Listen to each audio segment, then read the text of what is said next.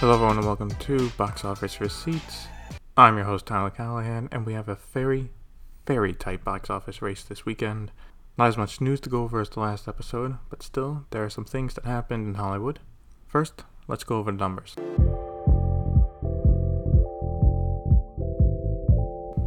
Opening in first place is Warner Brothers Elvis with $31.1 million. Coming in right behind it is Top Gun Maverick with $29.6 million for a total of $520.8 million. In third place is Jurassic World Dominion with $264 million for a total of $302.7 million. Fourth place was The Black Phone, which opened with $23.3 million.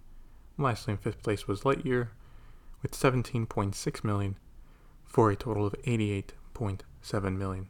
So yeah, this weekend was a tight race between Elvis and Top Gun, to the point of going into Sunday, analysts had it tied at around $31 million each, and we needed to wait until the final numbers on Monday to see who won.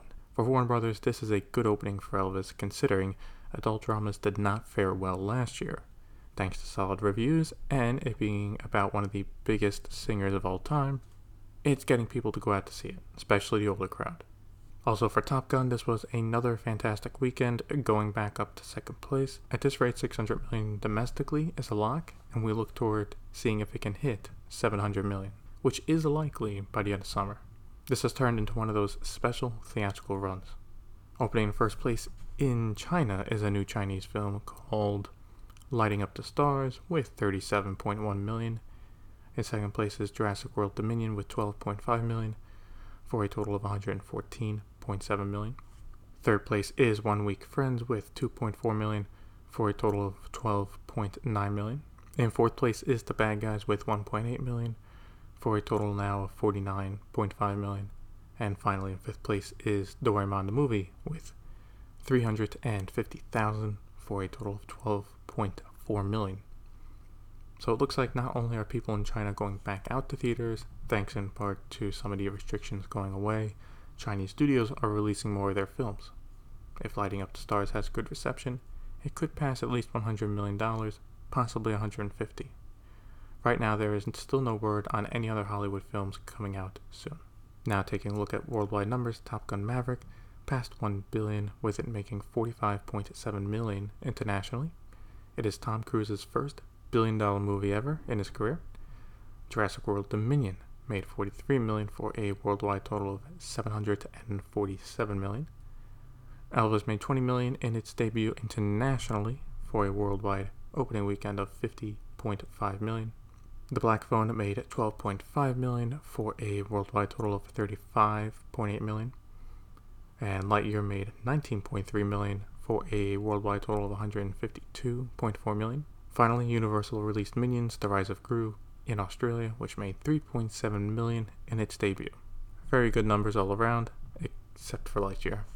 Moving on to news, while Universal and Illumination get ready for the wider release of Minions next weekend, they have already pushed back one of their upcoming films.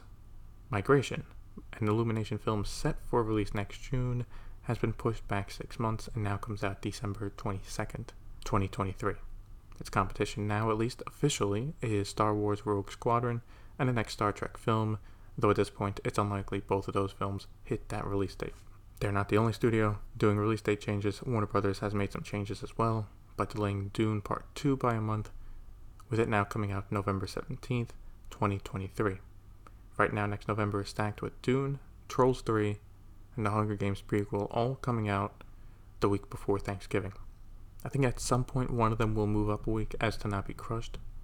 The studio also set a release date for the next MonsterVerse film, aka the Godzilla vs. Kong sequel, which will come out March 15th, 2024. I think considering how well the last film did around that time, and with a day-and-date release on HBO Max, it's a solid release date. Oh yeah, and just to go back to December 2023, Sony has announced this week that the next Ghostbusters film that's now in development will come out December 20th, 2023. I mean, at this point, its only competition is Migration, so that ain't too bad. I would say the biggest news in Hollywood this week is from Disney, where the board of directors voted unanimously to give Bob Chapek a new contract. His original contract for CEO was set to expire in February of next year, but has been renewed for another 3 years. I thought it was curious that the board did this now, but it does help clear up two things. First, they were aware of the push from at least some investors, if not from a lot of people online, that they wanted Chapek out, and the rumors that they might look for someone else to be CEO by the end of the year. With this renewal, they have shut that down. Second thing is that they are clearly also okay with the work he has done so far, and why wouldn't they? Yeah, people might not like some of the things Disney's doing, but so far everyone has placed the blame on Chapek's feet instead of passing some of it to the board. If the board was unhappy with the changes he was implementing, this was the time to vote and kick him out. They didn't, and instead want him around for another 3 years.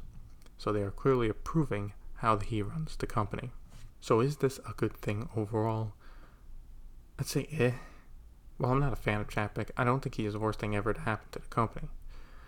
He was given a shit deal for taking over a month before everything shut down, so I'm not against him having a few years where things are somewhat normal and see what happens. He's been a bit brash in how he deals with issues, Scarlett Johansson debacle being one. If anything, I hope he uses this time to refine how he communicates with people the company deals with, shareholders, and customers. If he can do that, I think he will improve over the next few years. Deadline has the exclusive on this, and that is Lionsgate selling the international rights to 3 of its upcoming films, the Hunger Games prequel, a sequel to Dirty Dancing, and Motherland, which stars Halle Berry. Deadline has a great article breaking down which distributor and which countries has the rights now, and I'll include a link in the show notes. Overall, they are estimating that these deals will net the studio over $100 million. And as for where they will distribute these films themselves, that would be North America, the UK, and India. Now, I'm not sure if this is something that has been common for the studio to do before, but if they were short on cash, this should be a nice injection for them. Deadline has another exclusive, and that is Emma Roberts has joined the cast of Madame Web, though at this point it is not known who she is playing as. The film already has Dakota Johnson and Sydney Sweeney. So on one hand, this is turning into a solid cast for a film. On the other hand, it's another Spider-Man movie without Spider-Man. If it's like the Venom films, it could be fun, or it could end up like another Morbius. So yeah, we'll see. As for another Deadline exclusive, Michael Bay is staying with Universal Pictures, at least for now. Brad Fuller has rejoined Platinum Dunes, Michael Bay's production company, and overall they have signed a deal with Universal. The details for the deal are not known, but right now they will be producing A Quiet Place Part 3, the Quiet Place spin-off film, and a thriller called Apartment 7A. While Ambulance was not the box office hit Universal was hoping for, I do wonder if it has done strong numbers on Peacock. Clearly, if it was a complete bomb, they would reconsider keeping him on and its production company, but that's not the case. Finally, for trailers this week, we got one from Universal for Ticket to Paradise. This is the rom-com film starring George Clooney and Julia Roberts, and it comes out October 21st. Kind of a weird release date for a rom-com film, but who knows? It got the star power to get people to watch it.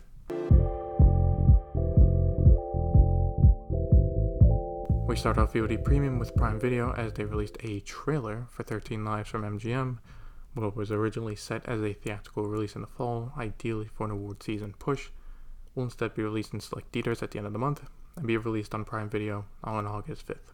It's got a great cast, and Ron Howard is a solid director, so I'll be giving it a watch. I do wonder if they will still try and push it during award season. We finish up Netflix with 2 stories. The first is the next film from the Russo brothers. With their upcoming film The Gray Man coming out in a few weeks, they are already looking at what is after that, and that it's called The Electric State. The film will be directed by them, written by Christopher Marcus and Stephen McFeely, and star Millie Bobby Brown. Before Netflix closed the deal on this, it was reported that Universal was looking at it, but a deal was never reached. Now with Netflix closing the deal, it looks to go into production sometime in the fall. While The Gray Man has not been released yet, it's clear Netflix has the Russo brothers in high regard to be spending a lot of money on them. The cost for this film was not disclosed, but Deadline is saying it is similar to the amount for The Gray Man, so not cheap at all. Finally, Cameron Diaz is coming out of retirement to work on a film for Netflix. It's an action comedy film called Back in Action, and will star her and Jamie Foxx, and will be directed by Seth Gordon, who directed Horrible Bosses. She has been retired since 2018, so I'm curious what brought her out of retirement besides, I would assume, a very nice payday. Maybe she got bored. Anyway, Netflix must be happy about this, as she was the big star and should get people to watch. That is it for Box Office Receipts. Thank you for listening, and see you next time.